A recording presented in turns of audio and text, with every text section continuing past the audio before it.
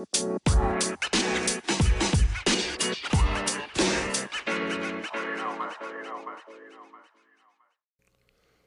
this episode of The Blaze Talks, we sit down with BKR Raps as we talk about his latest project called Underground Residency. We chat about his process, creative drive, and also his motivation to record this project. We mentioned some of the Central Valley's most talented artists and producers, which BKR was able to work with during the process of making this album. This is a great way to support your local artists by listening in and sharing the podcast. And don't forget to stream and listen to Underground Residency on all your streaming services. I want to welcome BKR. You know, this is the first time we're here face to face. We were able to do the Blaze Talks on remote locations last time, but I definitely wanted to get you back and talk about this new album you got, Underground Residency. Hell yeah! First off, I just want to congratulate you on the album. Big. I say a big turnaround when it comes to your sound. Didn't know what to expect, really, especially with the amount of songs that you had on this. Right. Let me just ask you right off the bat, what was your process with making this album? It was easily by far the most organic of all the albums I've done so far. I kind of made a post talking about it a little bit, but I'm glad I get to actually talk about it now. So after I did Dirty Money, Clean Hands, I had been dropping albums pretty regularly, aside from COVID slowing everything down, work-wise. I even dropped, you may have noticed 2020 and then Dirty Money, Clean Hands 21. But after that, I was kind of feeling, I don't know, burnt out, a little bit sluggish. I didn't really have much to say. I was just kind of living, seeing if anything happened. Personally, just kind of up and down. I wasn't on I was trying to get my footing after COVID too. We went a little bit backwards financially, just to be completely honest. So I was trying to figure shit out. And then out of the blue, a producer that followed me called 6 Feet Under, he hit me up and just sent a message like, "Hey, you want to hear some beats that I made?" And I never even said hello. I don't even think we even said what's up to each other. Really just kind of followed each other and seen each other online. To be honest with you, I haven't even met him in person to this day. Damn. He just sent me a pack, and I was out for a walk or some shit like that, and I threw it on, and I was like, damn. First song I heard was the beat for Title Pending. Which is ended up being the last track on this, and immediately I was just like, oh, I could fuck this beat up. I haven't heard anything like this. He's got a cool ear. The first thing I noticed was, even if a beat wasn't really intricate, the ear for the sample or how he EQ'd it or the drums he picked was unique. It's familiar but unique to that dude. And I was like, this is refreshing in a really familiar way, I guess, if that makes sense. No, it does. I mean, you almost have to find an eclectic ear to really, you need someone to bring that out of you. To me, I think you really got it on this one, dude. Yeah. So he sent me a few tracks, and I was like, yo, do you have, what else do you do? What else do you do? There was a couple in that pack that I liked, and then he would just send me every couple months, he would send me a few, and I would just kind of write. I was not really serious, but it drove me to start writing, So over the course of a year or so, I started basically writing this album. It kind of wrote itself, I guess. So did you take a different approach to your writing with this album than previous projects? Because I didn't really have when I first started it, I didn't really have a topic to go off of, or I wasn't fucking feeling myself. I wasn't ready to talk shit like that. Right. I was just kind of I'm just gonna be honest. This is how I feel, and it ended up turning into a little bit of a self-love story about the town is what it evolved into as I was writing it. But originally I was just because I feel like I don't have anything to draw on, I'm just gonna be hella honest. And that's how you get tracks like Van Gogh and Affirmations and stuff like that. And when I listened to the album too, I heard that prelude that you had on there, or that skit kind of thing that you were talking about, talking about artistry and stuff like that around the town. Right. That really resonated with me a lot. Just hearing that, and also you using that throughout your kind of like layout for the album, for the rollout. Yeah. And I kind of thought that was interesting that you were using your material from the album for your kind of your promo. Right. So the first single that dropped was actually a promo, but nobody knew that. Oh, okay. You know what I'm saying? So is there an artist that you kind of maybe used as a muse for this album? Maybe that helped you get that motivation? And no, I feel like yeah. A lot of times I'm listening to a lot of people, and that influences where I'm at the time. But really, when I started writing it, I mean, I was listening to music like, and I wasn't like hella sad or depressed or anything. Okay. I just didn't have motivation to do this. Right. Well, at the time with COVID and sure, the unknown, and I had motivation to do other things. But when it came to music, I just didn't have, it wasn't there, and I wasn't gonna force it. So I wasn't really doing anything. Yeah, it just started coming out, bro. I don't know.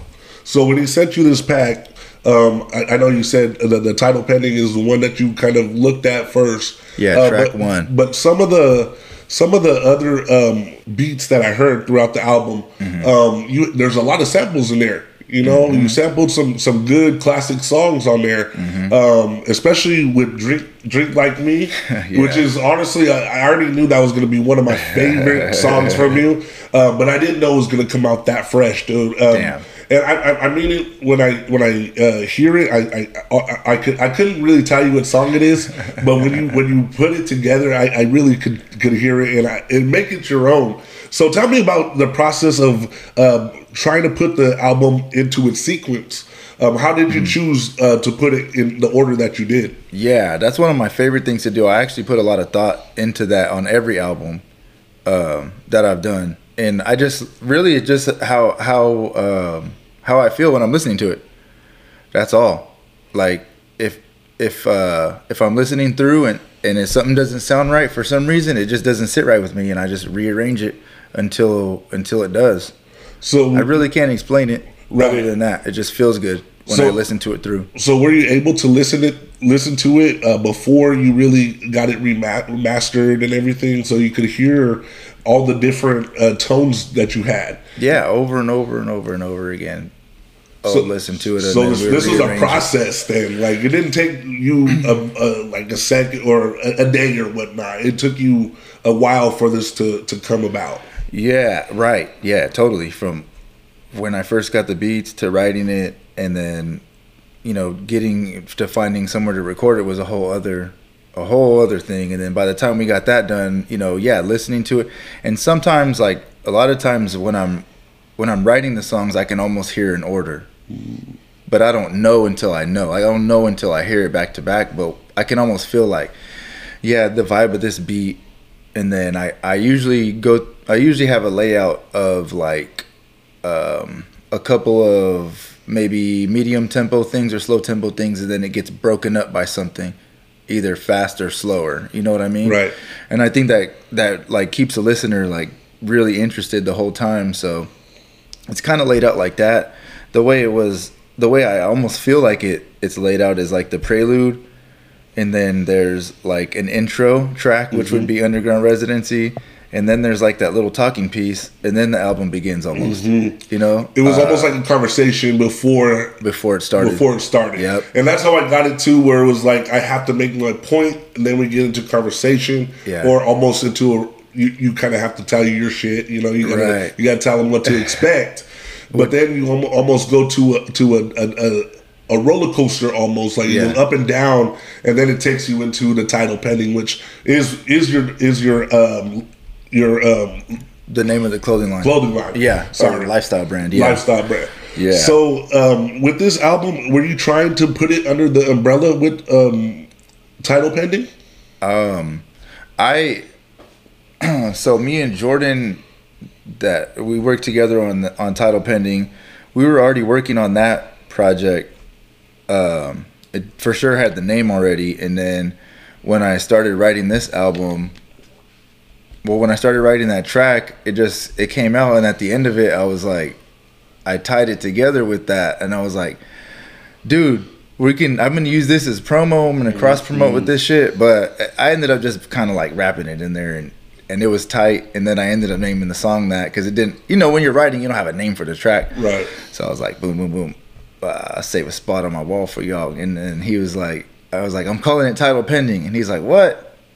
And I'm like, you'll see when it comes out, but it'll make sense later. Well, knowing you, BKR, you're a man of a lot of different creativeness. Your hand goes out to fashion. Your hand goes out to art, food, everywhere you could think of.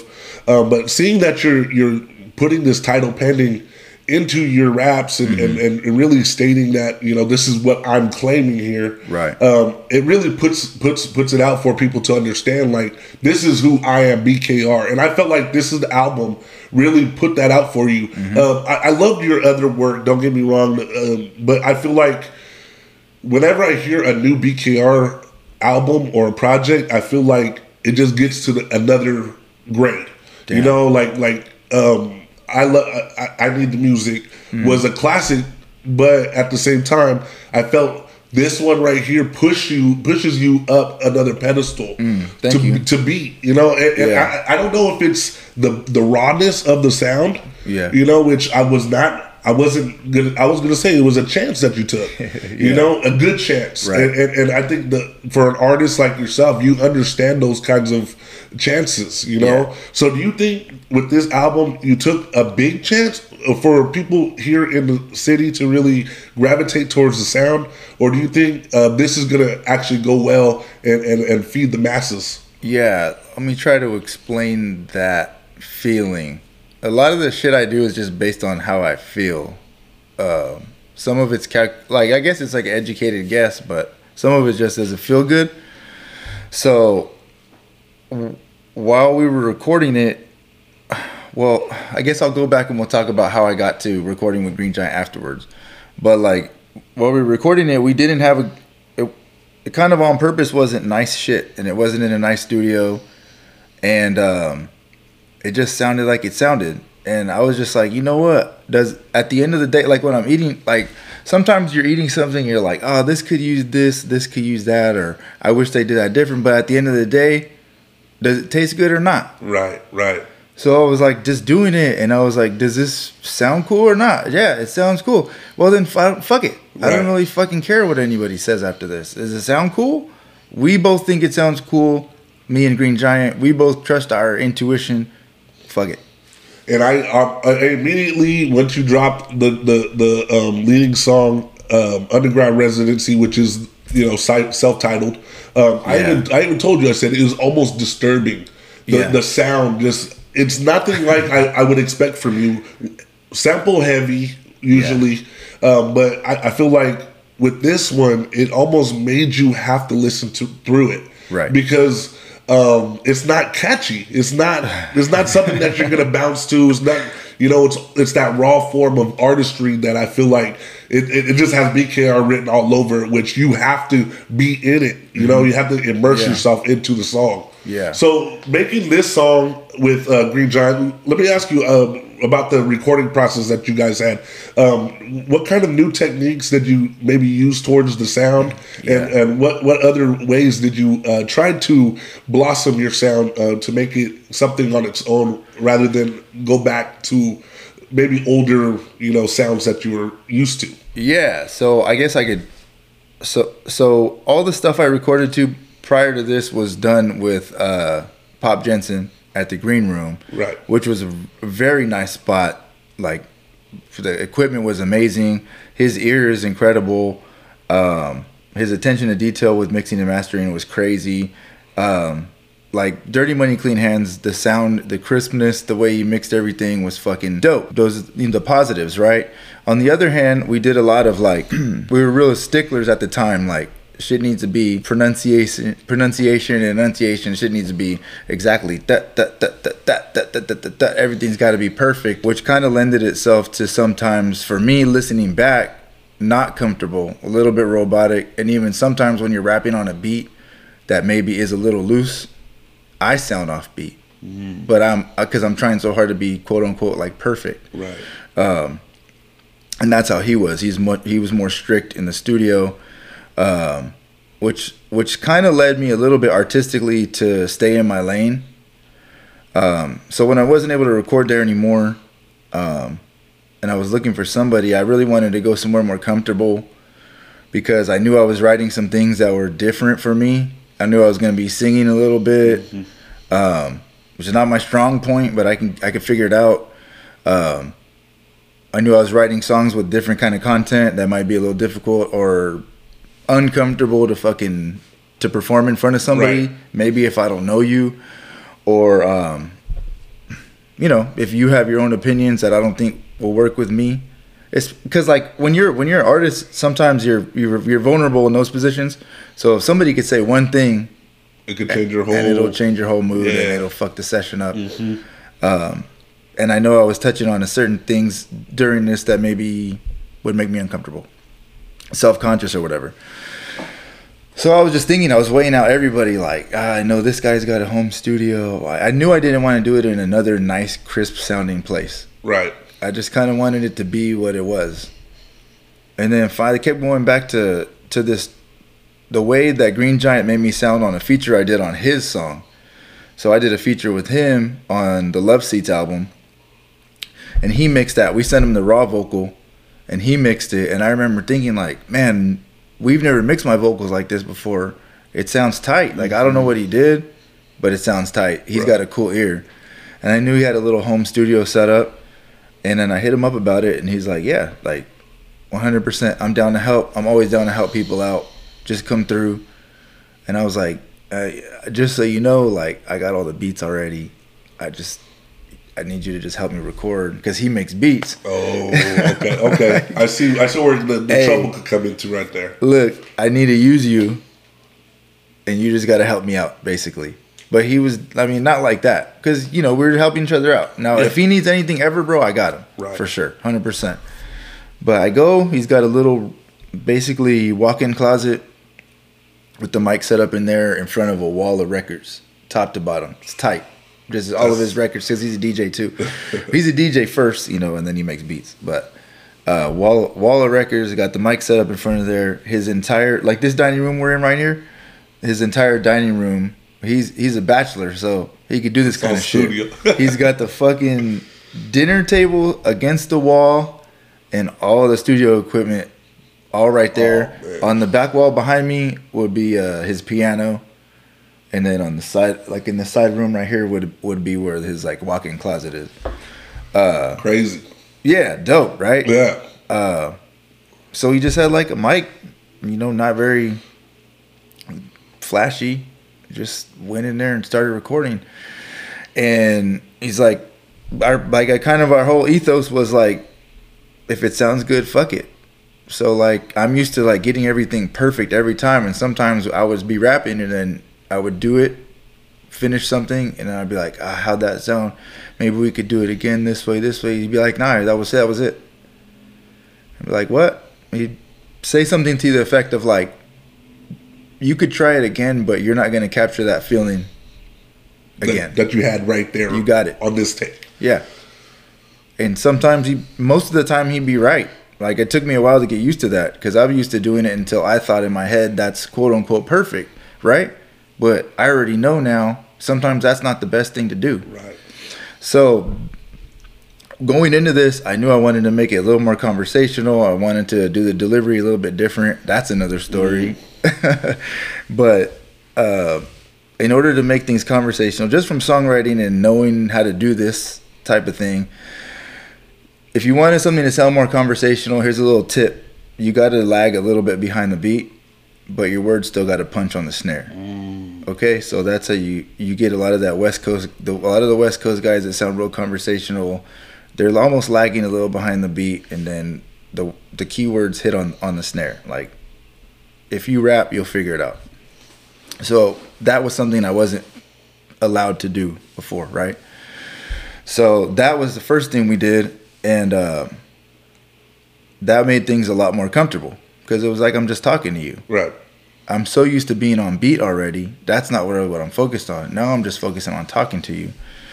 So cool lesson he taught me was like, if you got it right, it's fucking done. Mm-hmm. So there's a song where we did both verses in one take. And that was on the... We did actually Going Up. Both of those verses, each individual takes, but first try. Both knocked them out. Second song we recorded. Now, if you were working with, Pop Jensen before, how many takes would you have done with him? I mean, countless. Never once. Never one take. Right. And then there would be another take just in case, and then we always did 2 dubs, or 2 ad-lib tracks, and however long that took to get on. But Green Giant didn't really give a fuck about ad-libs. So like he would just let me do them because I like doing them. It's part of my style. I feel like having the little ad-libs in there. But yeah, it was fucking crazy, man. It was like somebody that you trusted so much with having an ear. It's almost like you're doing something wrong, right?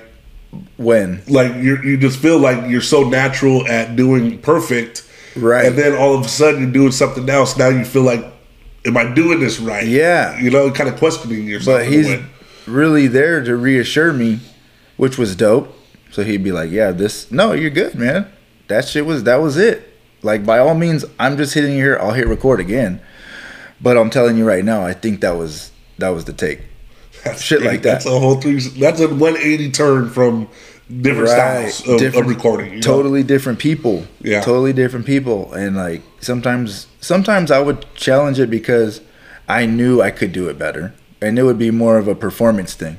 Because he would still like the vibe of that take, but I would know, like, I didn't say this word and this word right, bro. I just got to do it again. Right.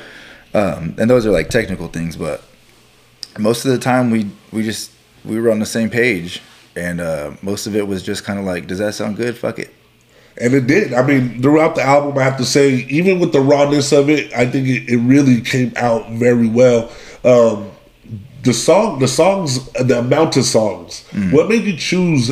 I'm not gonna say you usually choose more songs, but this seems like a smaller package from a BKR standpoint, I would say.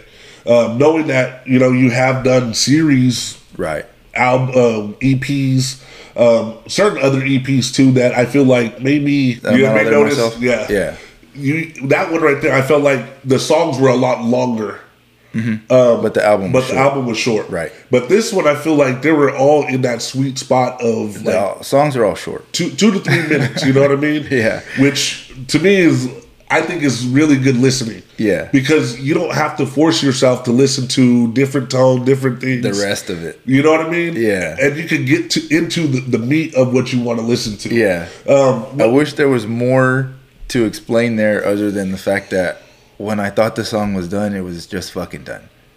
Like, that was it, dude. Like, so I didn't you have wrote a the lot. verse? I would write it, and if I thought I needed another verse, I would do it. If I didn't, then it was done. Right. That it's incredible, dude, because talking to you about the other albums, or even going to the studio with you and seeing your kind of the way that you put it together, I feel like it goes on and on, the process. Right. This was more, it was more just like, I had this, at first it just started out with nothing, then it became a little bit of something, and a seed planted with this whole concept of relating everything back to Fresno. So, and to answer your question about the length of the amount of tracks, it came down to how long can I stay on topic? How long can I stay on topic? Because I really wanted to keep the same topic going. You know what I'm saying? Yeah. So the amount of tracks just came down to like how long could I stay on topic? Because I wrote a couple other tracks. Well, I started writing a couple other tracks to some other beats that were also fucking dope. But I wrote songs that didn't have not one mention of anything alluding to Fresno. And every single song on this album mentions something about the town. So when I basically got to a point where I couldn't write about it anymore, I couldn't stay on topic anymore, then it was fucking done. Let me ask you about the Fresno scene at whole. You've been a part of it for a long time now. Mm-hmm. Do you the sound will stick? So from the time I finished Dirty Money Clean Hands to the time I started this, I kept asking everybody, like, does Fresno what does Fresno sound like? I would ask everybody. I'd ask people that didn't make music, people that make music, like, what does this sound like to you? Like, whose music, what the fuck does Fresno sound like? Mm-hmm. So that was kind of my goal. Was I don't know if it was an underlying goal, maybe a secret goal, to try to make a Fresno sound, quote unquote, because we influence a lot of outside and we borrow from a lot of outside. So I don't know if this sound is gonna stick with Fresno. I think if people start fucking with 6, it will. Mm-hmm. I think if people start making stuff that sounds like what he's doing, it will. So much of Fresno artists, they use a lot of, they borrow a lot of sounds from outside. You know, a lot of people are they're doing what's popular. LA. Lots of Bay Area, lots of trap shit right now, which is good. It gets you noticed. It gets you on the same playlists, mm-hmm. but that's not what we sound like. I mean, when I go outside during summertime, it's not what it feels like. But you're also not a playlist artist. I would have to say that. Like you don't belong on a playlist. You belong on your album. You know, you make the album, not a song. Yeah, that's how I see you as an artist. Though. Right. Yeah, I'm not there for that type of shit. So when it comes to, like, I would say the Fresno sound, and I say this vaguely, but I feel like when I hear your music, it's a lot different than any other artist here in Fresno. Uh-huh. That's why I asked if the sound would stick. Because would people understand mm-hmm. what you're trying to promote, what you're trying to get people to gravitate towards? Right. I don't know. I was thinking about that the other day. I feel like I'm always a couple years too early. That's what I think too. Because, weird. And it's about 2 years, right? It's like the sweet spot. Because every time I'll post an old track or an old video, people will be like all over it, and I'll be like, what? That's been on for 2 years. Like literally, I posted that the Foolproof video, and I got more likes probably than I did when I dropped it mm-hmm. in 2020. It's 2023 now. So crazy, dude, how time flies like that. Because I still think of Clean Money, you know, Clean Money, Dirty Hands. Yeah, I still think of that, and I still feel like that's still sticking today. Mm-hmm. Like, to me, I still feel like you could have put that on this album and it still would be it might what it is right now. Might you know, get it to catch on this summer, maybe we'll see. But this new album, you have a whole different type of array of style. To me, just who you're working with, who have you worked with in the past, mm-hmm. and seeing that you're working with new people that you haven't met. Right. Taking chances. Yeah. It's a big push, dude. Yeah. Big push for an artist, especially in Fresno, to really make that kind of noise with the new people coming around. Yeah. So I have to really say, man, this is something that I was really excited about to really put on the podcast, Dope. To really also listen to and have other people listen to. Yeah. And the way that you've been promoting your album, I think I was more impressed by that. Mm. Seeing that you're taking the chance to do that with this album. Right. What made you want to do that with this one? Just, I don't know, man. Trying to make a better effort towards doing that. I think the internet's moved differently. It moves differently all the time. So you got to know when to strike where, you know, put some resources where you can and shit like that. I know where I'm at. I don't have like the budget to do a huge rollout, so I got to do what I can. You know, like our boy Nam, he shot all the video for the promo. He shot the video for the promo. He also shot the video for the live underground residency set. He shot and edited that. Bro, he's just helping me out. So we're trying to just work together, man. Yeah, friends helping friends and shit. And it's great to see that Nam, he's always been a part of your journey. Yeah. I know him from, him working your boots and all that. But now doing the camera work is kind of crazy too. You kind of bring people with you along with that experiment that you're trying to find success with, Right, yeah. And seeing that 6 or giant, you now have an open platform for everybody. You want to come shoot my video? I gotta have you come shoot my video. Yeah. You want to come produce my work? Come produce my work. Yeah. I mean, to me, is with someone like you, you have layers. You're an onion when it comes to the music. And I feel like this one, when you said, your process was really about live performance. I feel like this one is gonna go crazy, dude. I think the beats are just that simple. Not simple in the way that they're not good, but I'm saying simple meaning they're easy on the ear. You don't have to. You don't need a hard bass or an 808 or something like that to really attract your ear. Yeah, and it goes well with your cadence as well. And I have to say, he did very well on the vocals, like you said. The way that I hear, like I said, Drink Like Me, or even the Underground Residency, just the grit that you have, that grind in your voice, it really goes a long way. Yeah, we were going for that too, and the way it's mixed is intentional too. Like I wanted to sit the vocals in the beat. I started listening to a lot of the way newer shit's being mixed, and I started hearing like the vocals just like screaming loud on a lot of new music. It just seems like that's the trend right now. I don't know. There's always a reason for it. They're mixing it probably to the most popular set of headphones or whatever. Right. I don't know. But I remember I really liked that a couple years ago, J. Cole's album. And after a while I was listening to it next to some other shit. And I was like, man, that fucking vocal is hella loud. But people like that sound. So whenever somebody zigs, I'm going to try to zag. The beats shine better. The vocal sounds dirtier. It covers up some of the imperfections of the lesser, like, expensive equipment that we were using. Right. But it adds to that feel on purpose. Yeah. Because Fresno's a grimy-ass place, dude.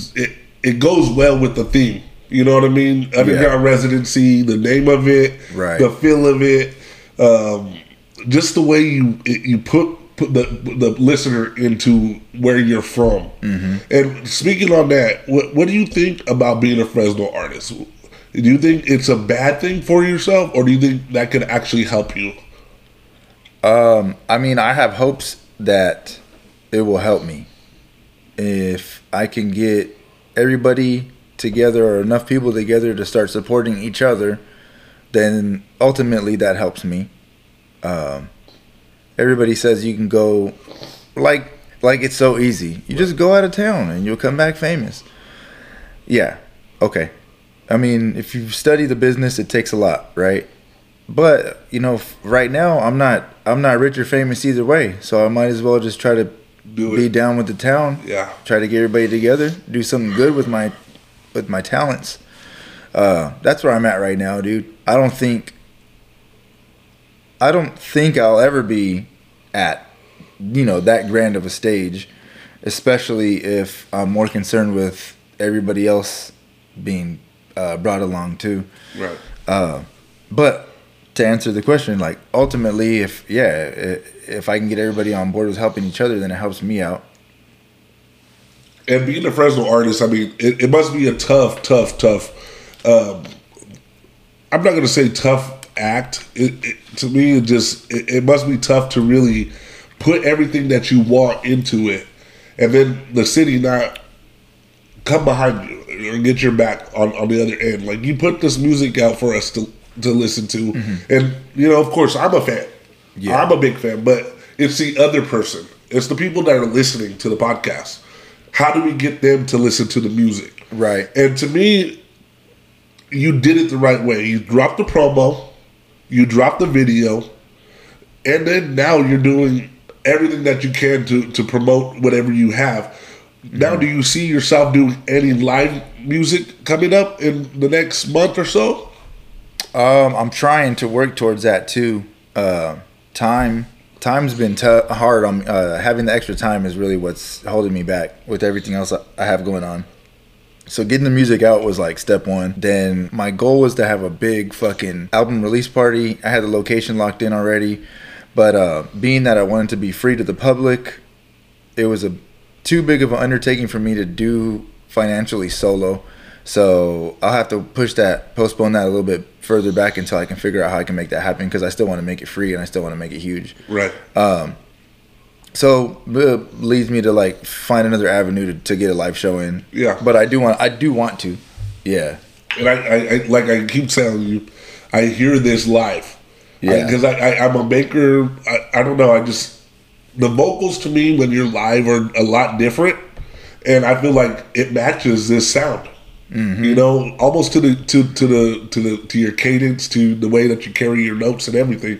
And when you said you're not good at singing, I had to tell you otherwise, because I know you were a lead singer for a band. Hey, that's different. But you still were singing. Yeah. So that's why I really want to I just know this album live, people to listen to it, they're gonna get squared into it, bro.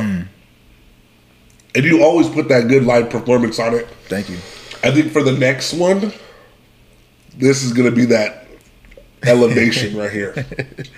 Yeah. Honestly, this is probably my favorite stuff from you. I love that, man. I thank you. Because I love the rawness of it. I love feeling like I could have been there. Mm-hmm. Listen to you right there, and I have done that before. Right. But also just the freedom that you had on this album. Yeah. I felt like I wish I could have been there to hear it, because it's like one of those in the moment feelings that you get, even listening to it. Yeah. It's like an in the moment feeling where it's like you don't have to replay it back to back over again. You give it a little rest, put it back on. Mm-hmm. Then you get something new from it, and that's what I've been doing this whole week. And that's what took me some time to really get to you and be like, oh, I like the album or whatever. Because usually I'm able to listen to it and be like, okay, I like it. Yeah, you're always on it. But this one, dude, I literally listened to it 3 or 4 times, and I had to really feel like, what is my favorite song on this album? Damn. You know what I'm saying? And it wasn't against you, but it's against that's cool. The process, I feel like, that you finally decided to make. I think that's even better to have that you're taking the time and sitting with it for a while. It's awesome when people come up to me and they have more with this one than other projects, but they're like, yeah, I already got my favorite songs. These are my jams, blah blah blah. And I'm like, that's fucking tight. First of all, but secondly, I'm like, man, I put a lot of work into the whole thing. Right.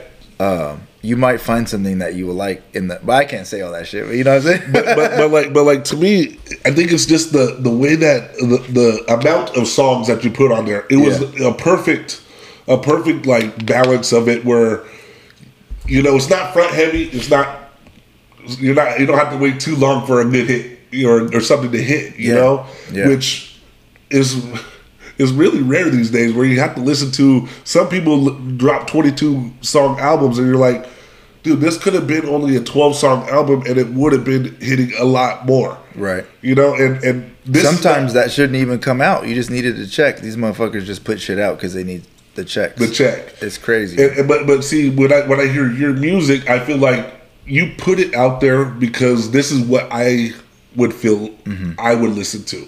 Mm-hmm. You put yourself in my position of listening. Okay. So it's almost like we both have this kind of communication of You mean you personally? Oh, yeah. Well, okay. I would have to say with people that listen to music like me. That's what I was wondering.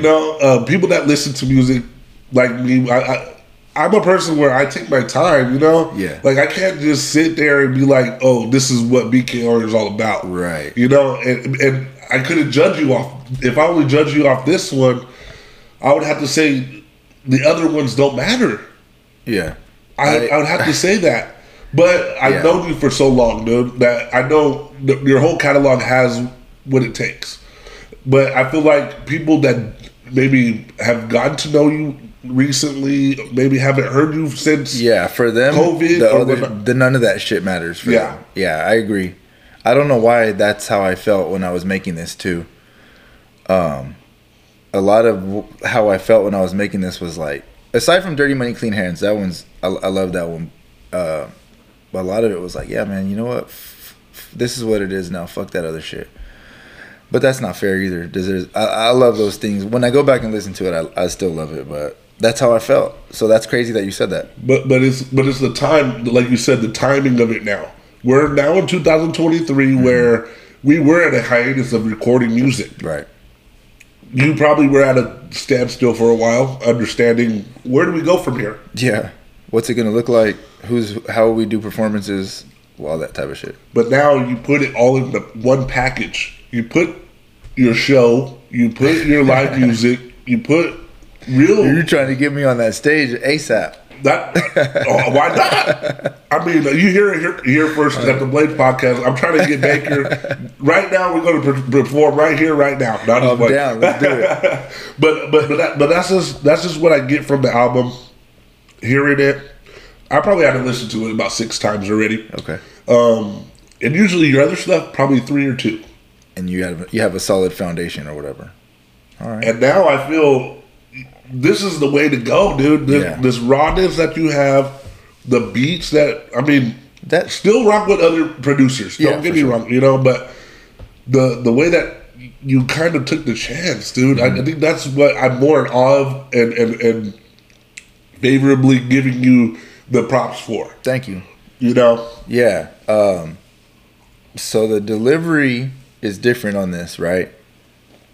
And I was rapping before more with what people would call like more energy, right? High energy, more what people would probably say like inflection.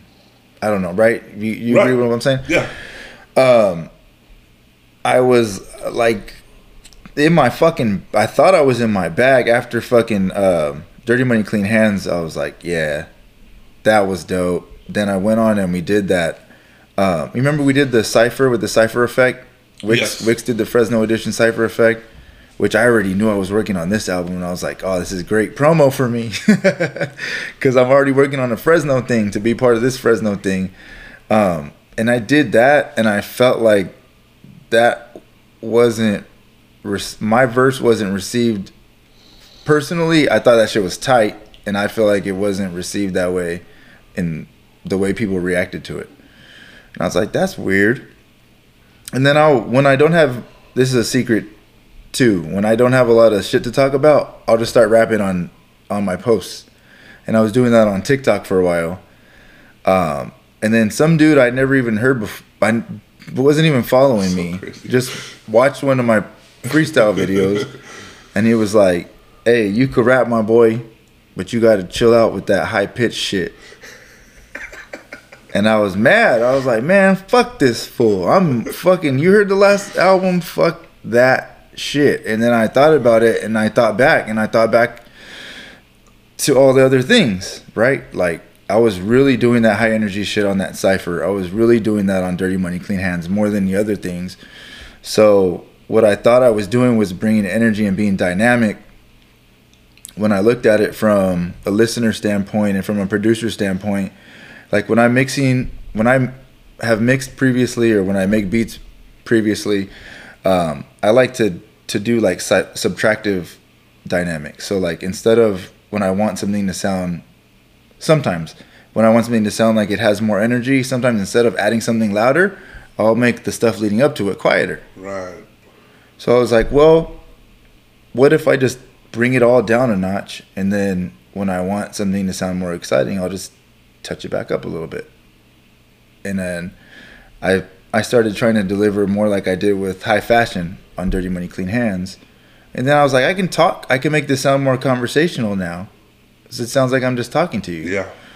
Yeah. And then when I want to get dynamic, I'm not yelling at you anymore. I'm just kind of like talking a little louder. And it still sounds exciting. Yeah. That's how I got here.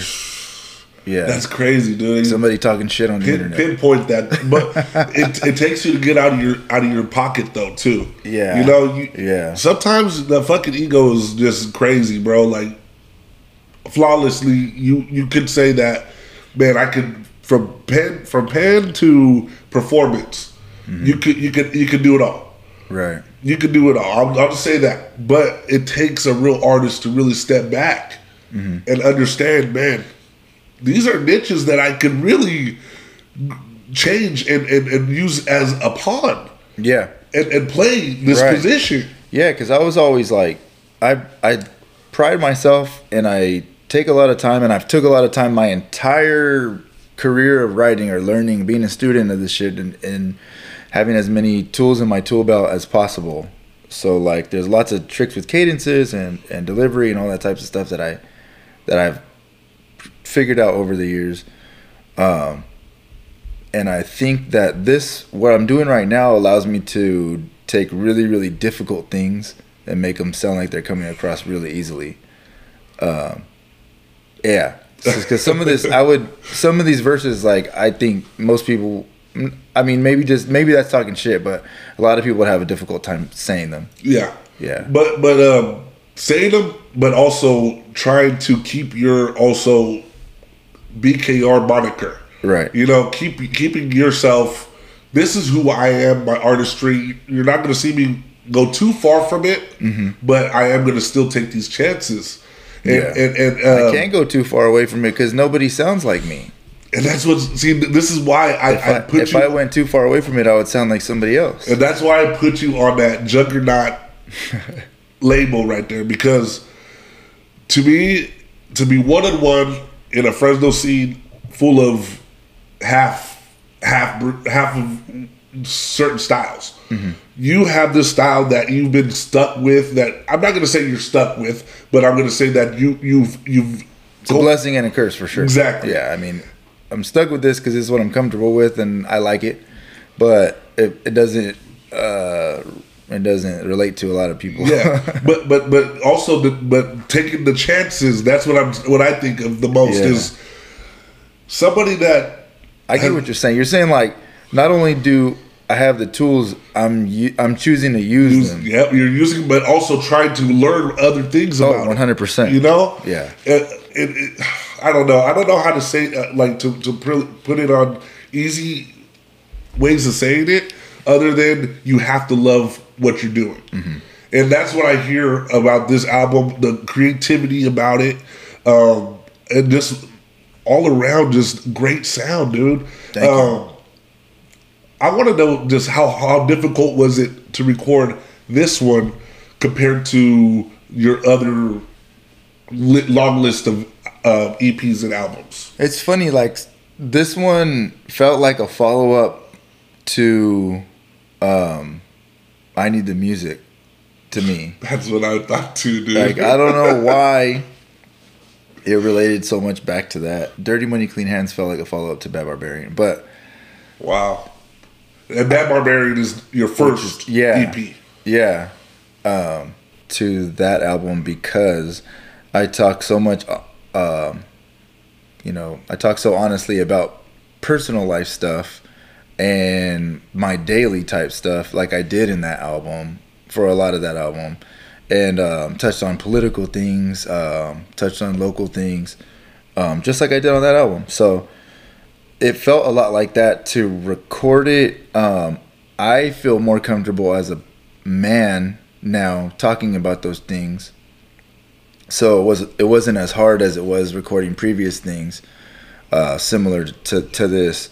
So like like I said earlier, like the fucking Van Gogh affirmations. Both of those have lots of real, at least at the time, those were real things.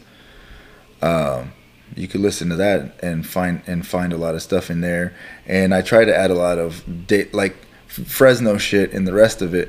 So like difficulty, it wasn't really difficult, uncomfortable I might say, and unfamiliar when I was doing it, because it was different territory, and it was after a while it became like a concept album. Right.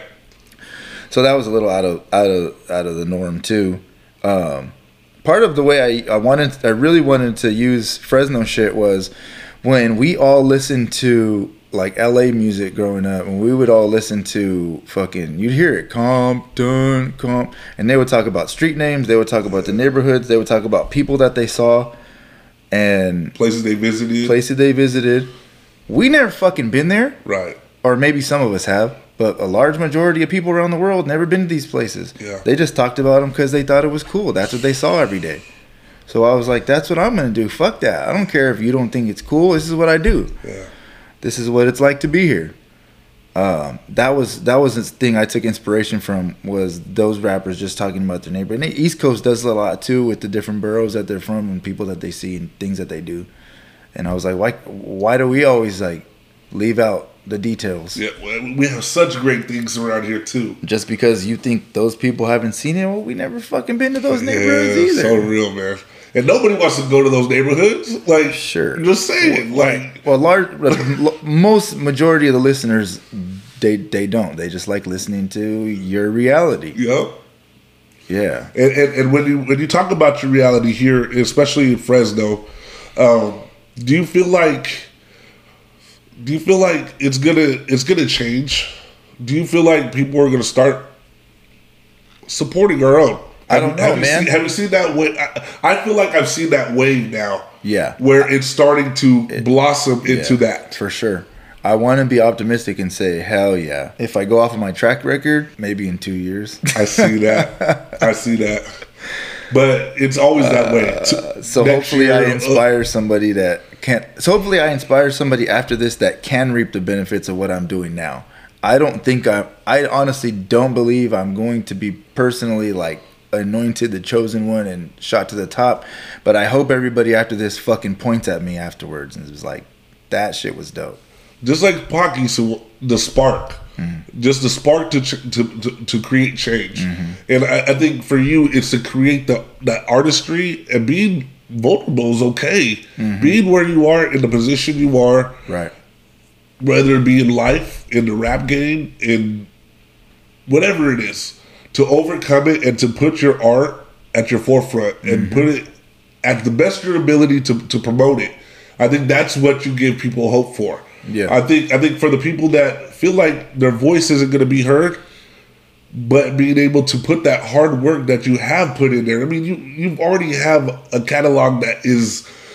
When I first met you, it was small. Yeah. And then now we're talking about your catalog. When you first met me, it didn't exist. It didn't exist. Well, you were still not as Baker yet, but you still had that thought that, hey, I want to do this, and that's where I'm talking about. That's the change that you've already made. Is that now people can see what you've done and say, be like, you know what? All I have to do is do the work, get in the studio, start recording some music, and make sure you do it the right way.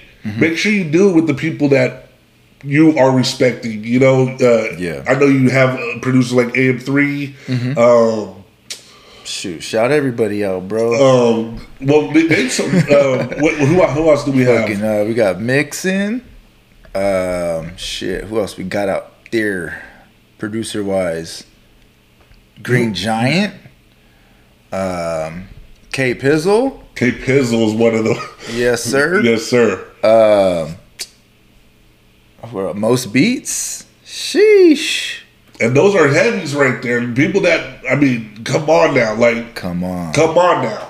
I mean, I'm just. Jukebox. I'm just saying just the amount. Can you imagine having Jukebox, Pizzle, Most Beats, fucking Beat Battle, the world. Like, who are you going to put again? Put those guys in one studio. Let Fresno have one or three records from each producer. You know what I'm saying? Like a factory. Right.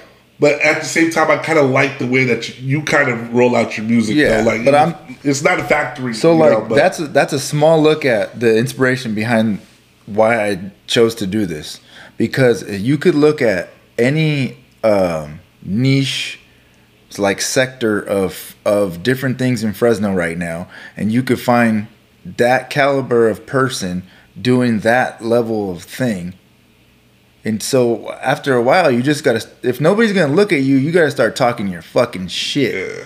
So like, if I know that you could go to a restaurant and get food just as good as you can go anywhere else and get, there's always outliers and there's always great things everywhere else, right? Okay, but on a large average, you got, like you were just talking about, these beat makers, fucking throw them against damn near anybody. Like the same thing with these chefs we got in town. The same things with people making clothing out here. Brewing. Right?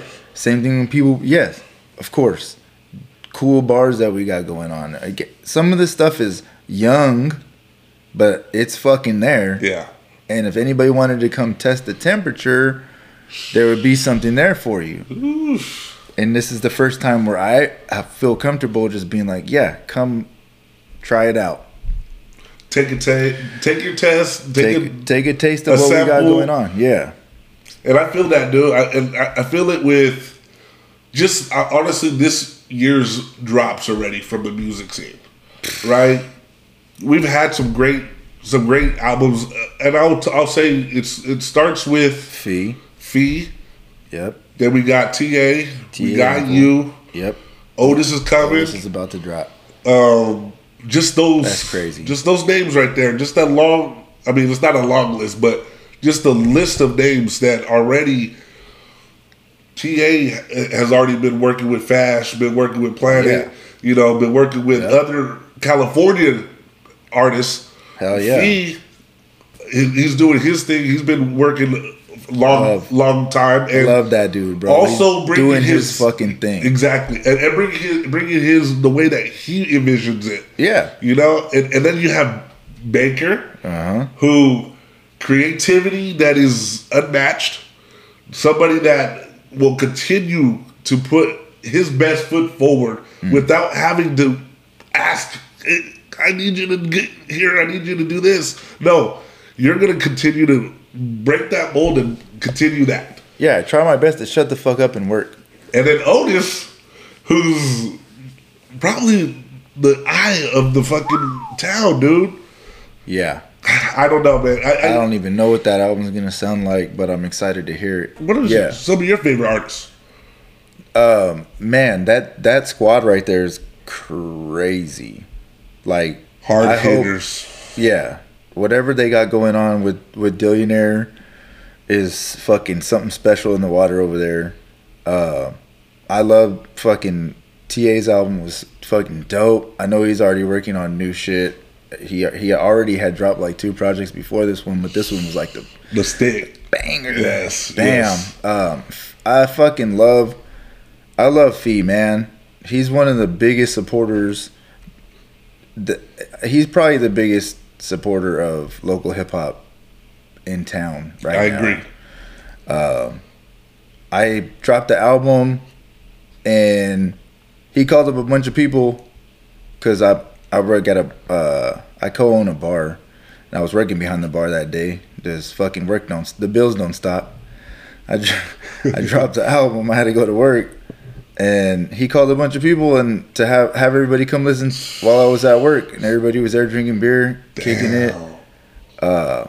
He did a big toast for me, made me play the album on repeat, and I was like, this is crazy, man. It's like nobody asked him to do none of that. He spent his whole night there. Shit was amazing. Shout out to Fee. He was on the Last Blaze Talks too. Sure. And his albums have been fucking incredible lately. And I'll have to say, your performance, the last performance that you live performance that you did for Underground Residency, which you did video for you. Yeah. Now let me ask you about that right there. Okay. How did that come about? How did you want to shoot that instead of shoot your kind of only video kind of style? Without putting too much into it. That's kind of the answer to your question. I I really love recording and making music videos. That shit's fun as fuck. It also, I'm starting to look at things more business minded, and that's not a very good quote unquote investment. So an investment's supposed to make you money. Right. As an independent small guy, the 10,000 videos or 10,000 views I might get on a video that I usually get is not making me any money for the. And you have to, obviously you want to pay the person doing the video and anybody that you need to help make the video, and then you got to pay to promote the video. So to be honest with you, like, I didn't want to put too much into it. Yeah. I just wanted to give people something to see. I'm gonna get to where I get to making videos again, but if I can like satisfy that and be able to give, I like giving people shit for free. Like I just like giving you the content, and then every now and then I'll ask you to support me for something. Right. But giving that to people to enjoy is way better for me than And this goes or along. no, not way better. I'm gonna say it's more important to me. Being able to give you that is more important to me than saving up for a fancy looking music video would be. And I feel like it almost hit well with this underground residency. Yeah. It went almost right with it. The sound, the way that you presented it, the way that you recorded it. Recorded in one shot like that? Yeah. And I felt like it now sticks with the album. So like when I listen to the song, I almost see the video. Thinking about the video. That's cool. So I really wanted to ask you, what was your thoughts and the way that you wanted to really set the example with the video? I mean, I thought it was going to be something artistically, but I mean, yeah. I understand though. If I had so to be 100% honest, if I had the option, that was important to me. I wanted to do a live video. If I could do it for each song, I'll do it for each song. Right. So that was going to happen no matter what. But I was kind of trying to answer your question about the music videos and shit. Anyways, yeah, I really wanted to do that. I saw other people do it. You know who's a huge inspiration right now is fucking LaRussell. He's crazy. I mean, and he's just giving gems out every day. And if you watch his moves, you'll see that he does these live performance videos from his backyard on the pergola. Yeah. And he just puts the lyrics up there, and you get to see a fucking video. That's so dope. It's so dope. It's so dope. But it's stupid. Like, it's not stupid, but it's a no-brainer. Right. You know, like, you just go back outside and record him rapping. But I felt... sorry. I'm saying, I personally love that. So I was trying to recreate something like that with that. But I would have to say, like, you almost did that before. You did that COVID with your EP. With that EP. So the difference with that was I recorded that in studio, and then I mouthed over the words for the video. Okay. Where more like a music video, but it was looked like it was live. This one was literally me live. Just recording. We recorded it into the mic, into the studio equipment. Wow. And then just synced up the words after the video. I thought it was brilliant the way that you guys did that, dude. It really hit, like I said, it goes well, like almost a companion video with the album. You know what I mean? And honestly, you could have probably did it with the whole album, and I still might. Yeah, I think that'd be cool to do that. That's, to me, artistically, nobody does live shows. I mean, you could say Little Desk or Tiny Desk or whatever it is or whatever, but it's different when it comes to trying to portray the music. You know, you can perform, but portraying the album and trying to make it stick with the album and the reach that you want it to hit, I think it goes so well with it. And that's something that I thought with this one. I was like, That's a lot different from Baker. Because Yeah. Baker would already had 3 videos up his sleeve waiting to drop the video. Yep. You know what I'm saying? Right. So I Right. was Right. like, Sometimes two lead videos before the album even comes out. this is something different that I had to like again drive I'm it. gonna say the chances that you took on this it just keeps showing me the reason why I really want to support you. Thank why you. I keep wanting you to create music, create your art. Yeah. Honestly, this album from front to back, dude, I'd have to say, not in any order, but this is a great album, dude. Thank you, man. And I'm gonna continue to listen to it. What are some of your favorite songs that you had fun? I was gonna recording? ask you the same thing. I'll go after you, but I want to know what was your favorite one. Maybe give me one that you loved, and then one maybe that you had a hard time really putting together. Which one? Fuck, I wish I could remember. The one that we had the most difficulty putting together was Going Up, just because it's so many parts. The way that The beat. Yeah, and like the song changes halfway through. On the Going Yeah, Up, yeah. yeah. There's like a little break, and then I go into this harmony, and the whole key changes and the tempo changes and everything for the second half. So to do all that, it took a lot more than all the other songs. That was Right. probably the hardest one to record. And The rap parts was the easiest. The rap parts, 2 of the rap parts I got in one take, but to put the song together took multiple days. Probably 3 recording days.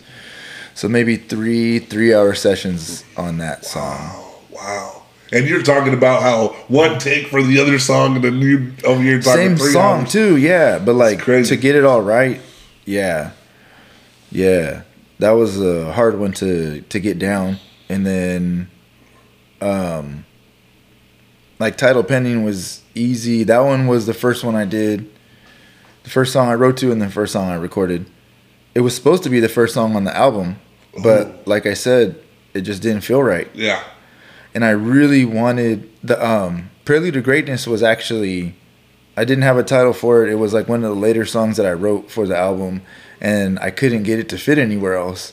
So I was like, maybe that's the intro. Yeah. Maybe we, instead of giving them all bars, like on Title Pending, just one straight verse, maybe we just slap you over the head with like something real dirty, like something that doesn't even sound like the rest of the album, kind of. And that's what I thought. It was like, this is so crazy that a start like this would just erupt. Like I said, it took you on a roller coaster. Yeah. So you were just waiting there, waiting, and then all of a sudden, it took off, dude, with Underground Residency. Right. And I was like that kind of like, there's like a storm sound in the background, like thunder or something. And I was like, this is kind of like that big epic type feel. Yeah. So it worked. So I ended up switching them. So what was maybe your favorite song to record off the album? My favorite song to record. I was most excited to record Drink Like Me and Stay. Because Stay was the funnest, like, it was just a fun, like, there's some comedy in that. Yeah. And that's what I like about that your styles too, is like you actually bring that out. Yeah. You know? And with Stay, I would have to say like that was one that I felt like you really put a little bit different edgy to it. Yeah. You know, nothing really, I would say lyrical when it came to the whole album. I don't think very lyrical. It was more shit talking to me. That was part of my goal too. Well, I've been really inspired by like some of the greats like Jay-Z and Black Thought lately, and what I'm taking away from them the most now that they're older and they're so fucking sharp is that they're able to get across like really complex ideas in spoon-fed ways. Right. So like if I could get somewhere near that, that's what I was trying to do. Like get these crazy concepts or deep conversations and just make it to where you just kind of get it. Right. And it wasn't have to be something where it was like, okay, I have to hear it again, or not listen like over and over, but it was more like you listen to it and you're like, oh shit, that just went right through. Yeah. Like sometimes I felt like there's some bars that are going over. There's some bars you probably got to go back and listen to. Yeah. That's just, I can't get away from that too much, but I was trying to make it to where you got the concept right away. And that's to me is not. I'm not gonna say you have to dumb down your music, but these days, no, but you have to dumb it down. Dude. This is something that I was figuring out, yeah, and I don't think I did, but I just had to make it. I had to explain it better. Yeah, like when you really know, it's like if you're teaching somebody something. If you really know it, you can say it in a simple way. Yeah. If you don't really know it, you're gonna say it like the textbook. That's so real, though. Yeah, if you really know the material, you could teach a kid to do it. Yeah, whatever it is. When I was writing this, I just went with my gut a lot of times when it came to how I was gonna do it. So when I was writing it, I wrote it with the intention of yelling that part at the beginning to stay like, "He's a lot, but not a hero." That's exactly how I had it in my head. I don't know why. And then I was like, "Hey, in the middle." In between, I'm just gonna say a bunch of stuff, but I don't really want to make it audible. I'm just gonna talk, and I'm gonna do like 4 takes, and then just kind of bury it in the beat. And then he's like, "All right, okay, if that's what you want to do, let's try it." And that came out exactly like it was in my head. It was a trip. Crazy, dude. Yeah, that one, and then like Underground Residency, on the part that's like trifle the paradigm in favor of headlines. That was like, I was like, hey, dude, I don't know why I'm hearing it like this in my head, but I want to just do it like as many times as we can, and then just kind of like smash all the takes together. And he's like, okay, we'll try it out, because he hadn't heard the song. It's in my head. Right. So he's like, okay, if that's what you want to do. So that's why you get like that part where it just sounds like a bunch of different voices at the same time. That was exactly like I heard it. That's so crazy, dude. Yeah. I mean, to pinpoint those kinds of things on your sound, that's why I listen to Baker. Mm-hmm. That's why I take my time with Baker. Mm-hmm. It's the precise meaning of all your music, dude. I feel like you have that meaning to put that in there. There's a reason why I put that in there. Mm-hmm. Is because I know the artwork and stuff like that. It goes well with the packaging. Cool. This is a great packaging right here. I have the physical CD right here in my hand. Baker gave me a physical copy, so make sure you guys go cop this BKR Underground Residency. I know you dropped them out at Raging. Yeah, Raging Records has them on sale right now. Shouts out to Roski Doski for doing the front cover. Local artist, one half of Hella Fresno brand. Roski Doski did the front cover artwork. Who did this new? I did the back. What? Who did the new logo? That's his handwriting. That's his. Yeah. That's fire, dude. Yep. That is fire. Yeah, he has a really signature fucking font, kind of like handwriting. His hand style is dope. So what made you want to go that way with the artwork? I didn't. I said, you just do it. Would you do a cover for me? And he's like, hell yeah. He actually was going to paint. I really, really wanted him to paint me something. Because he's a really good painter. Okay. Does a lot of cool watercolors. But our schedules didn't align. He got really, really busy with an art show. A big, big art show for them. And so he ended up going digital and doing something. I gave him a copy of a playthrough of the album. So you couldn't skip tracks, but he could listen to the album through to try to inspire something. And this is what he came up with right here. He thought that it would work better for branding, which he's right. Looks good on a t-shirt. Which, if you haven't seen the logo yet for the Underground Residency album, it's the skyline of Fresno. Yeah. And I like the double upside down, right side up, just because it gives you two sides of the city. I feel like.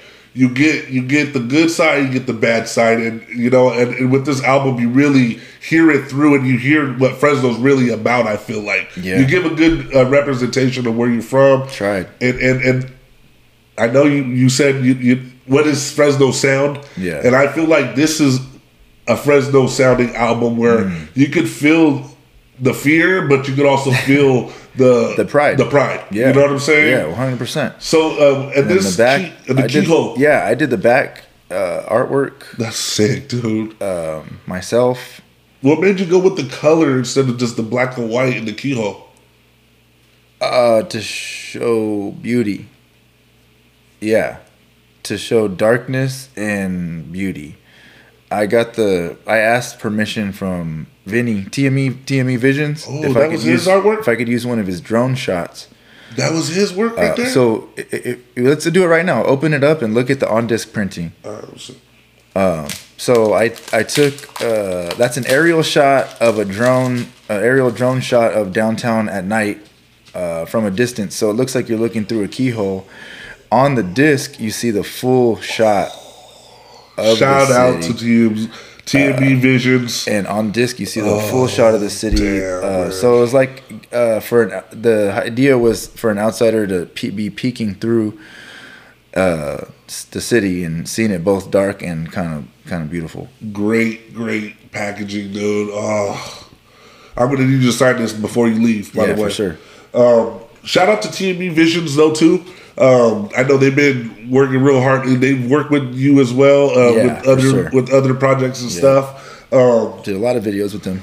And I just have to say, like, just you using all your resources, dude. Just making sure that your packaging and the layout, everything that you got going right now for the album, it's set in stone, dude. Like, you didn't think of this that was going to be that way probably, but now you're like tying everything together and you're finishing up everything. And I just love the way that you've done it, dude. And really taking the chances on the people and also taking chances on yourself. I mean, thank you, but they take chances on me just the same. Congratulations on that, dude. And thank you. So what is this number of projects now for you? Where does this put you? It depends if you count the Loteria series.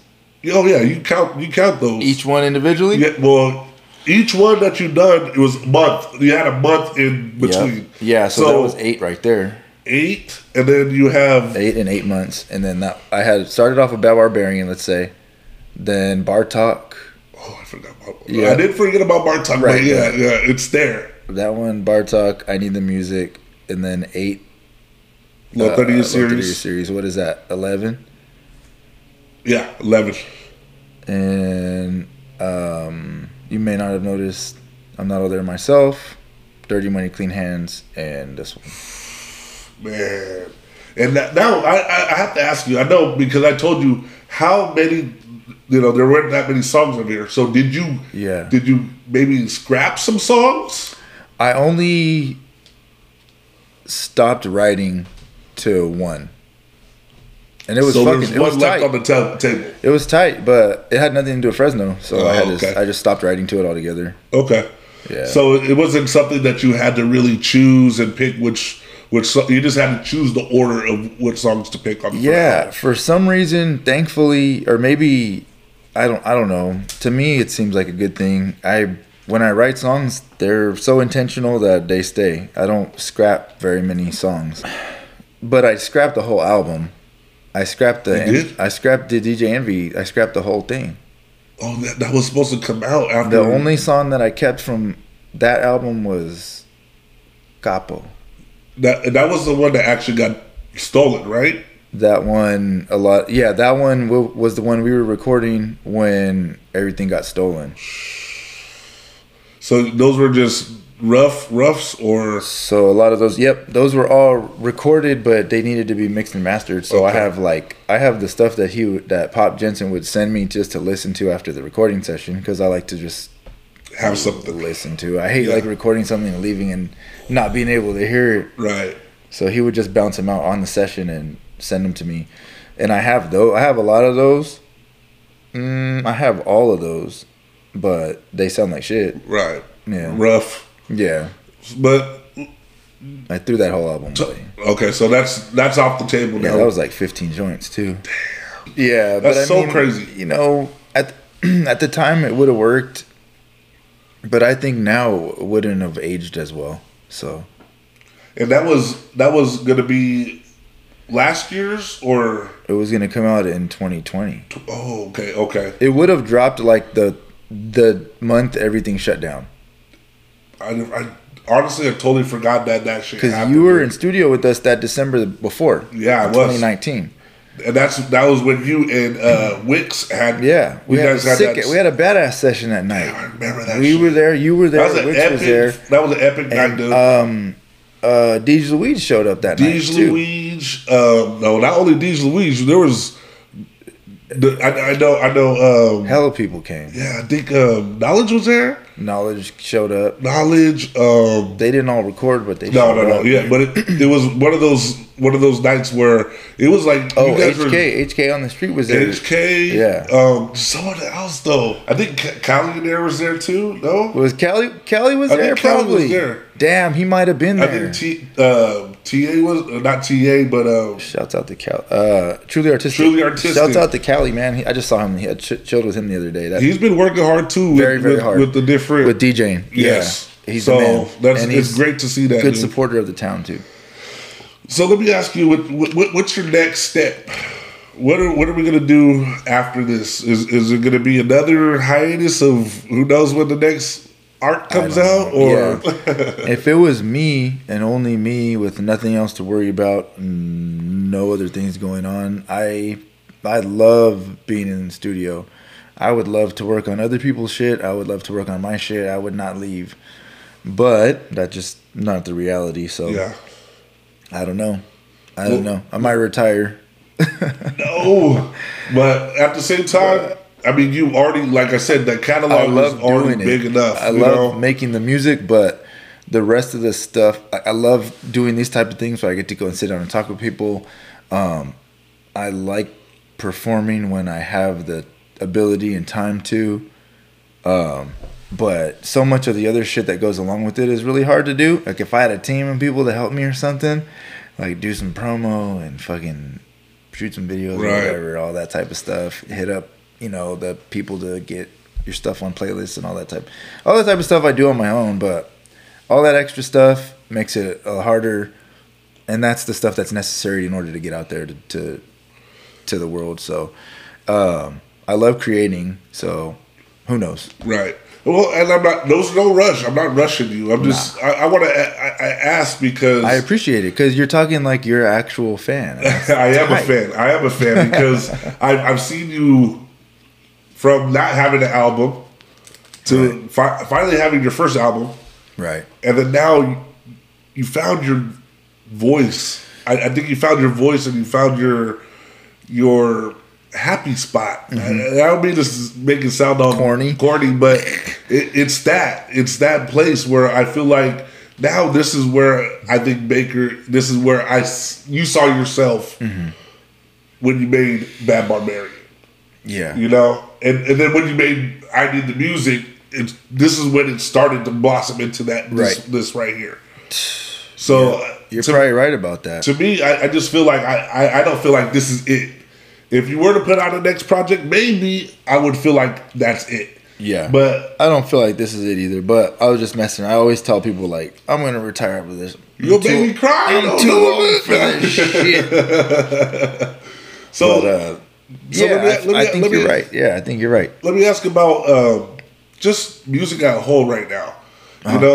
We've seen a lot of great hip-hop this last 2 years, I would say. Yeah. Anything that you feel like people are not being aware of? People not being aware of. I think we got to change the way that. Well, we probably can't, but the age demographic of people that are listening to new music would be nice if there was a way to pitch to, because like the range of people that listen to new music are like, mid to late teens to like maybe as old as 30, but more like 25, 28 years old. Then after that, you kind of get set in the shit that you liked when you were a teenager and you just listen to that. Or that artist from that era. Or the artist from that era. Yeah. Or maybe you just throw it on the pop radio station and just let it feed you whatever it's going to feed you. That would be, because consuming music is so different nowadays, and it's so plentiful. There's something for everybody, and it's so accessible. It'd be cool if we can get different age demographics to tap into quote unquote new music, even though what their idea of new music sounds like is probably not what somebody like us that we actually listen to new music. Then define it by age. Right, to define it by age or whatever. When there's so many new artists all across the board doing a bunch of cool shit that you might like. And that would be cool to see.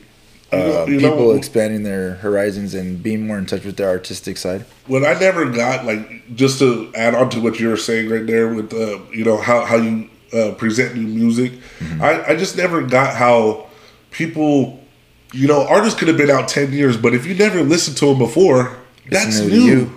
That's a new music. Yeah, songs don't get old. You see what I'm saying? Like, that right there, I think, has to change, is where, like, even if the album came out 10 years ago and you haven't heard a song off that album, that's new music. Yeah. You wouldn't go to an art gallery and ask them, what's that one? Oh, that one's whack because it's 10 years old. It's a 1984 painting, and this is the first time you see it. It's trash. Like, come on now, dude. That's not new.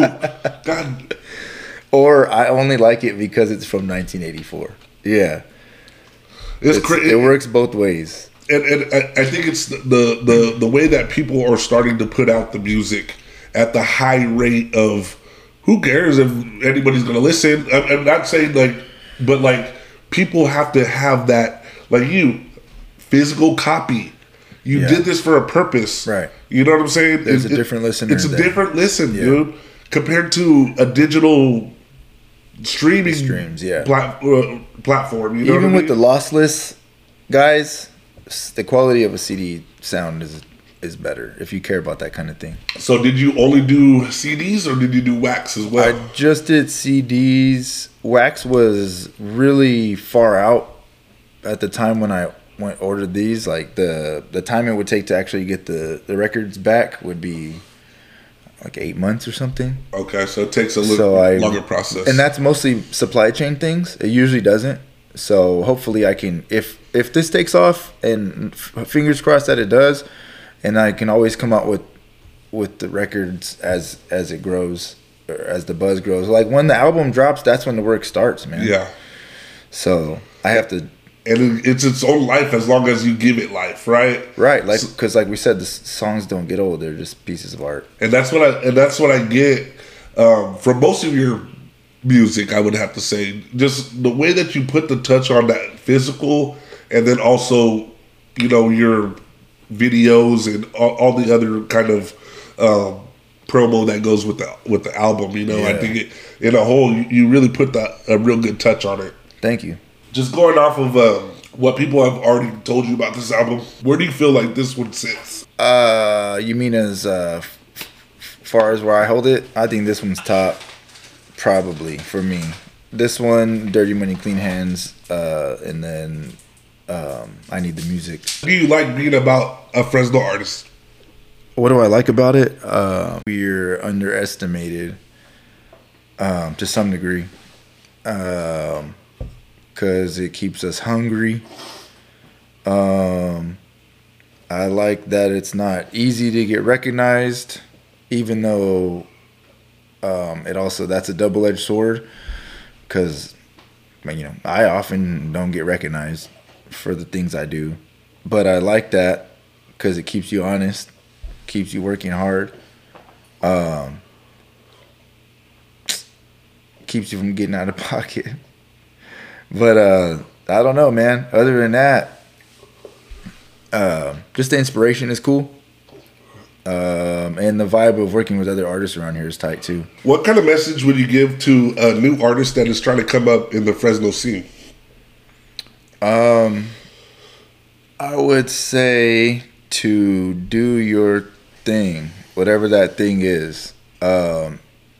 Just run with it and don't stop or slow down unless you feel like you should, not because of an outside idea or influence.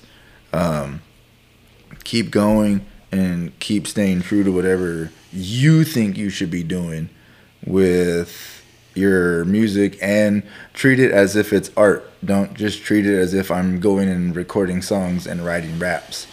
Treat your shit like you're making a piece of art, and just go for it 100% how you feel like you should. Other than that, support each other. And I think there's a lot more younger people that do support each other a lot better than we did, and the people that before us do and did. You got to support other people too. All types of shit gets in the way of that, and there's lots of factors there. But for younger people, maybe with the ability to just get out there and go for it, just get out there and go for it. I know when I was younger, the voice for hip hop wasn't there for Latino. You know what I mean? I wouldn't have to say for everybody, but in my eyes, I just felt like there was not somebody that looked like me or talked like me or had the same. It had a moment maybe in the early 90s with Cypress Hill and Lighter Shade of Brown and all them, fucking Kid Frost and all them, right? But how much time was that? They though? charted, you know, they're real. Cypress Hill, obviously, the biggest. Yeah. But then something happened within the industry, I'm sure, that we don't know about, and they shut that shit down ASAP. Yeah. And no more fucking Mexican foods were getting on. And that's what I'm saying. Shit. And that's what I'm saying, dude, is like seeing that we have this here in Fresno to really support. Right. Dude, that's it's probably a part of, on top of, to me, him just being an amazing MC, but by Big Pun's my favorite rapper of all time, because he kind of looked like somebody that we would have grown up with. My uncle. And dude he's just fucking serving everybody. Nobody wanted a piece of Big Pun. They still don't. They were afraid to make features with Big Pun. He still won't get the credit. Now, to this day, if you weren't already in that time period, he's not getting the credit that he deserves to this day. And his music still resonates to this day too. People still talk about how great of an MC he is, dude. And to me, I would say this: Latinos get the bad rap, but I feel like as a whole, culturally, we're a big part of hip hop, dude. We're a big part of hip hop. We're supporting. We're a quarter of the market where people come to us to help them with the support. Mm-hmm. You know what I mean? We're a huge population here in California, and I feel like it's underappreciated when it comes to the music. And now I have something that I can listen to and really show people, hey, look at, these are people that look just like me. When I was 15, 16, this is what I wanted to do, but there was no one there looking like me to do that. Right. So this time in Fresno hip-hop right now, I feel like for the people that are listening, the kids that are listening, they need to see you guys and pay that homage and say, man, these guys are doing it, dude. Like Baker with his catalog, Fee with the just his music and also his branding. Yeah. And Wix, the way that he's been doing it for, I don't know, Monster. 12 years now, 13 years now. Monster. Yeah. Just that type of artisan, I would have to say, like, yeah, it's not found anywhere else, dude. You can't go to LA and find, I mean, you could, but yeah, in the realm of having different types of art as well, because you guys are all different when it comes to I get what you're saying. You'll find this archetype everywhere, but this sound and the way we look and the way we do it is similar and here. Yeah. And that's why that's what I like to really, I don't know, I get lost in it because I overthink it of that. You know, because sometimes you just don't believe in something that you can't see yourself. So like seeing when you can't see someone that looks like you or talks like you can't really think, oh man, that could be me. You know? And it's just something that you admire. Exactly. Yeah. So you don't aspire to it. You don't aspire to be, but I see with you guys here doing that. I think for the next generation of hip hop here in Fresno has a big backbone for it now. Yeah, it's not something that's cliche where it's like, oh, you know, you're a Latino rap. No, I'm a rapper now. You're a rapper. Right. Yep. That's damn. Where do you start? Yeah, like take the qualifiers off. That's my biggest goal. If I continue on this journey making this type of music, my biggest goal is the people to take off "You're my favorite local rapper" because I don't want a qualifier. That's big, though. I just want you to say. That's hunger. Just say it. Say the truth. You know, if you think I'm there, then when that day comes, I want you to take the thing off. And with this one, bro, Underground Residency is gonna hit, bro.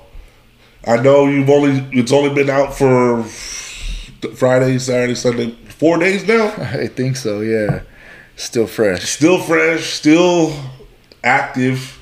Yeah. Let them know which songs you want them to listen to.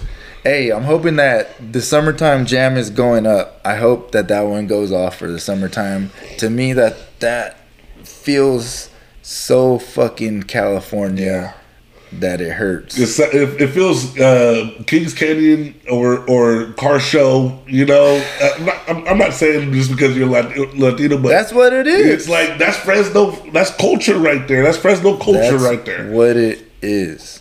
That's what it is. And I try to paint the picture of what it feels like, or what I felt like when I was younger, growing up here, and what I feel like it probably feels to somebody that age now, growing up here. I was hoping that everybody drink like me, and it seems like they do. So I was pretty happy about that. I was like, either people are not gonna get the tongue-in-cheek hook, right? Because I wasn't trying to sing it very well, and I know that the original song was sang hella good. I was trying to do a parody of it, and I was trying to spit some bars and make it a fun song, and I think people get it. So I'm happy. I think that one's gonna go off. I like that line that you said in that one. You said,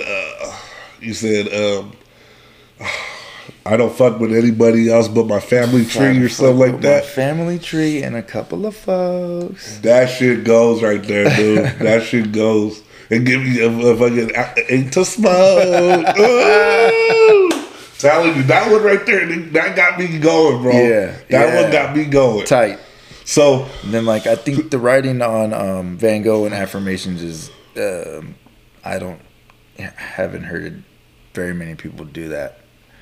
I feel like I could teach. I wish Somebody broke down some of my lyrics like they do on Vox and shit, Genius. On YouTube and Genius. Yeah, because sometimes I'm like, man, sometimes you're above me. Like I have to go in, and I have to sometimes go in and Google shit. You know what I mean? Yeah, because you're intricate with your words, man. That's something that I'm very purposeful too. So I'm hoping that people I always hope people sit with it and just try to take it all in. That's what I'm gonna do. And once you leave, I'm gonna have to put on affirmations, bro. I'm sorry. And I'm not gonna say that's one I skip over, but that's one I wasn't really paying too much attention to. Yeah. I'm not saying that as I didn't like the song, but that's one that I was still taking my time. Like I said, each listen, I kind of get my new favorite song. Dope. So this is still a new process for Baker. He came out with the new Underground Residency album, which everybody should go stream. Cop it at Raging Records. Cop it on Bandcamp as well. Please. The support goes a long way with any way you listen, but honestly, purchase that album. Make sure you go check out his Instagram and his Facebook. Can you let them know where to find you? Yeah, BKR_raps, BKR_RAPS on both, I believe. If you just type Baker Raps in either of the search bars, it should pop up. And you got shirts for. I have some shirts available too. I had the black tees, and then as we move to warmer weather, I'm gonna do some white tees with black black writing on them. Nice. So just keep it classic. We got a long summer for Baker here. Hopefully we get him live soon. Maybe not on the podcast tonight, but definitely I'm gonna keep asking him when that next performance is gonna be. All right. So before we close out now, tell them exactly what you want them to do. Give them an exercise to support local music, and how you would really want people to support local music. When you see, the easiest fucking thing is when you see somebody that you know share something on social media, go investigate it a little bit. The way you would if you saw like a new pair of shoes pop up that somebody shared, or a new restaurant that somebody shared. Just entertain the idea, because whether you're privy to it or not, there is dope shit going on out here that you might be interested in, and you'll never know, and it's right there at your fingertips. Right, literally. Instantly. Yeah. So before we end, is there anything that you want to mention? Anything that you have on your mind that you want to get off, maybe, or anything at all? Any last? No, I mean, I just appreciate the support. Thanks for having me on here, dude. Anytime, and this is also the second time you're on the podcast. So technically, this is the first time. But this is the sit down right here. And honestly, it's always a great time talking to you, man. And likewise, I don't ever want to put a timing on it, but I know it is late. You had is it? No, but yes.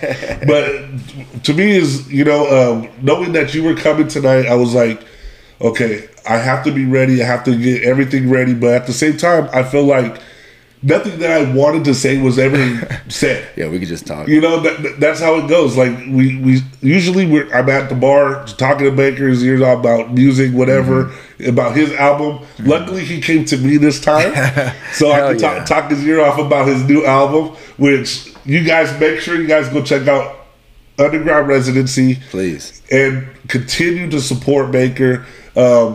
You can find him at Spokeasy, of course. Okay, that's his bar and my bar of choice as well. Yeah. Look out for new title pending shit and any new. Not yet. Not me. Okay. Not anything I can talk about yet. But yeah. Because you guys had your drop last year or it was just a couple months ago. Or no, early. When was it? It was early, year, right? First of the year. So I would say remember. I'll say last year. No, maybe it was last year. Son of a bitch. Time flies. It does. Now I had to talk about the title pending your clothing brand. Yeah. How did you guys do with your last drop, the last module that you dropped for the brand? Crazy. It was really fucking dope. We did really well with the whole thing. We worked our ass off to do some cool products, to do a cool concept, to do a cool release thing, party for it, and we did it. And that really was motivating to keep going. So we did kind of a coffee theme for people that don't know.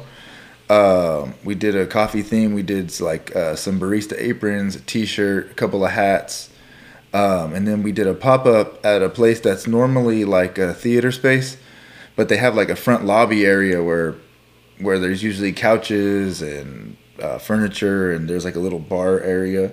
We cleared that all out, brought in our own tables and our own decor, and turned the whole room into a retail space.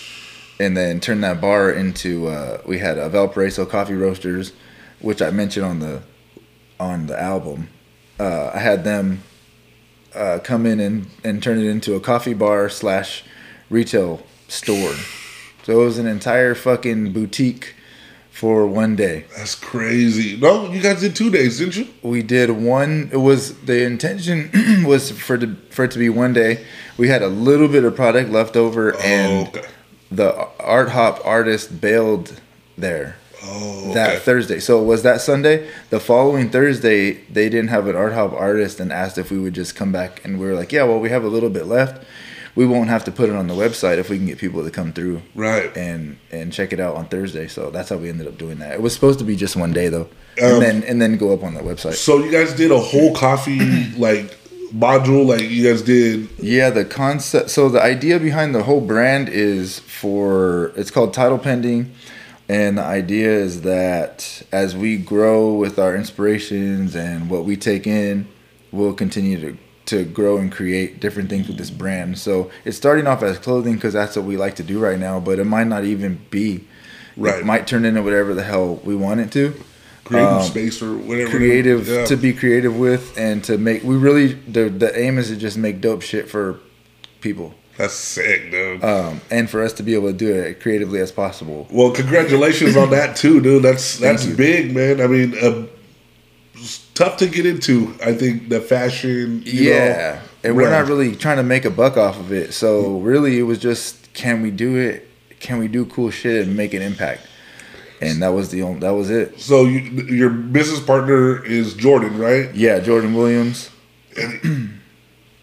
He's done a lot of my artwork before. Helped a lot with the branding. He did my monogram. The monogram. The Bad Barbarian cover. The elephant. You may have noticed the fucking Cheshire elephant. Yeah. The pink and purple elephant. The circle. Yep. That was from Cheshire Cat. Alice in Wonderland. So he has a good eye on the. He's got a good eye, and we align a lot on what we think looks cool. The products that we make, he usually lets me develop, but his eye for branding and artwork is dope. And you guys, I remember you guys did a certain T-shirt where you guys had to dye. Yeah, so we dyed to pull everything together. The whole thing was about awaken through artistry, which is the way that coffee kind of wakes up your mind and your body. That we should look to art to do that for our spirit. So true. Awaken. Yeah, so awaken through artistry was the idea. That was the concept. So that was the tie-in with the coffee. The T-shirts we dyed ourselves. He actually did it all himself in coffee. So we took a white tea and we dyed it. I didn't know you could dye with coffee. It takes a while, it takes a couple of passes. But yeah, it gives you this really cool, like, cream color, washed out, kind of tan color shirt. And that's what we used for that. And we did a sweater too, embroidered sweater. Well, next time you guys get your next series going for your drop, I want you guys to come back on the podcast and talk about it. Yeah, for sure. We'll get Jordan back on here too, or not back on here, but we'll get Jordan on the podcast too, and then you guys can talk about that a little bit more. Because I want to hear a little bit more about what you guys got going on with Title Pending. Yeah, I think that's a big thing here for Fresno as well. I mean, seeing that there's a lot of boutiques now opening up in the local scene, so many good fashion brands opening here, and they're not just putting their logo on a regular ass T-shirt and trying to call it a day. They're really thinking about the way things look, and their branding is on point, and it's fucking cool to see.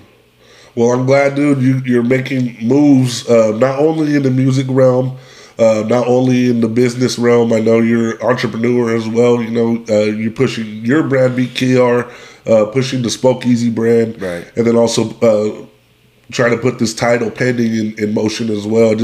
I just got to congratulate you, dude, on everything that you have going on for yourself.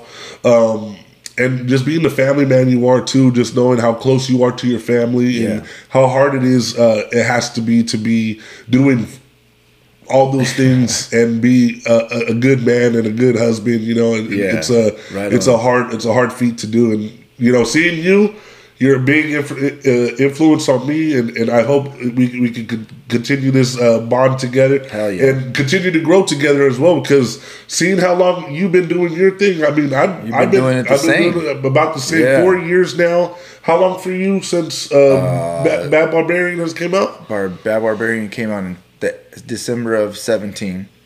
So what? 5 years? 5 years, man. I mean, look at how far we both have came, and dude, we just can't forget about where those people that been there from day one, from the jump, dude. Because sometimes it takes you to remember those times to keep going and moving forward. Yeah. So I just want to continue to support you. I want to continue to just wish all the success for you and your brands and your company. Thank you, man. Any way I can help you, let me know. Let me know any way that the Blaze can help you. This is huge. I'm just glad that you were able to sit down face to face and not talk over a phone or whatnot. Even though that was a good conversation last time, but it's a little different when we're here in front of each other. Yep. So thank you for your time, man. I want to just welcome you back next time as well. Let's do it. Thanks, man. All right, man.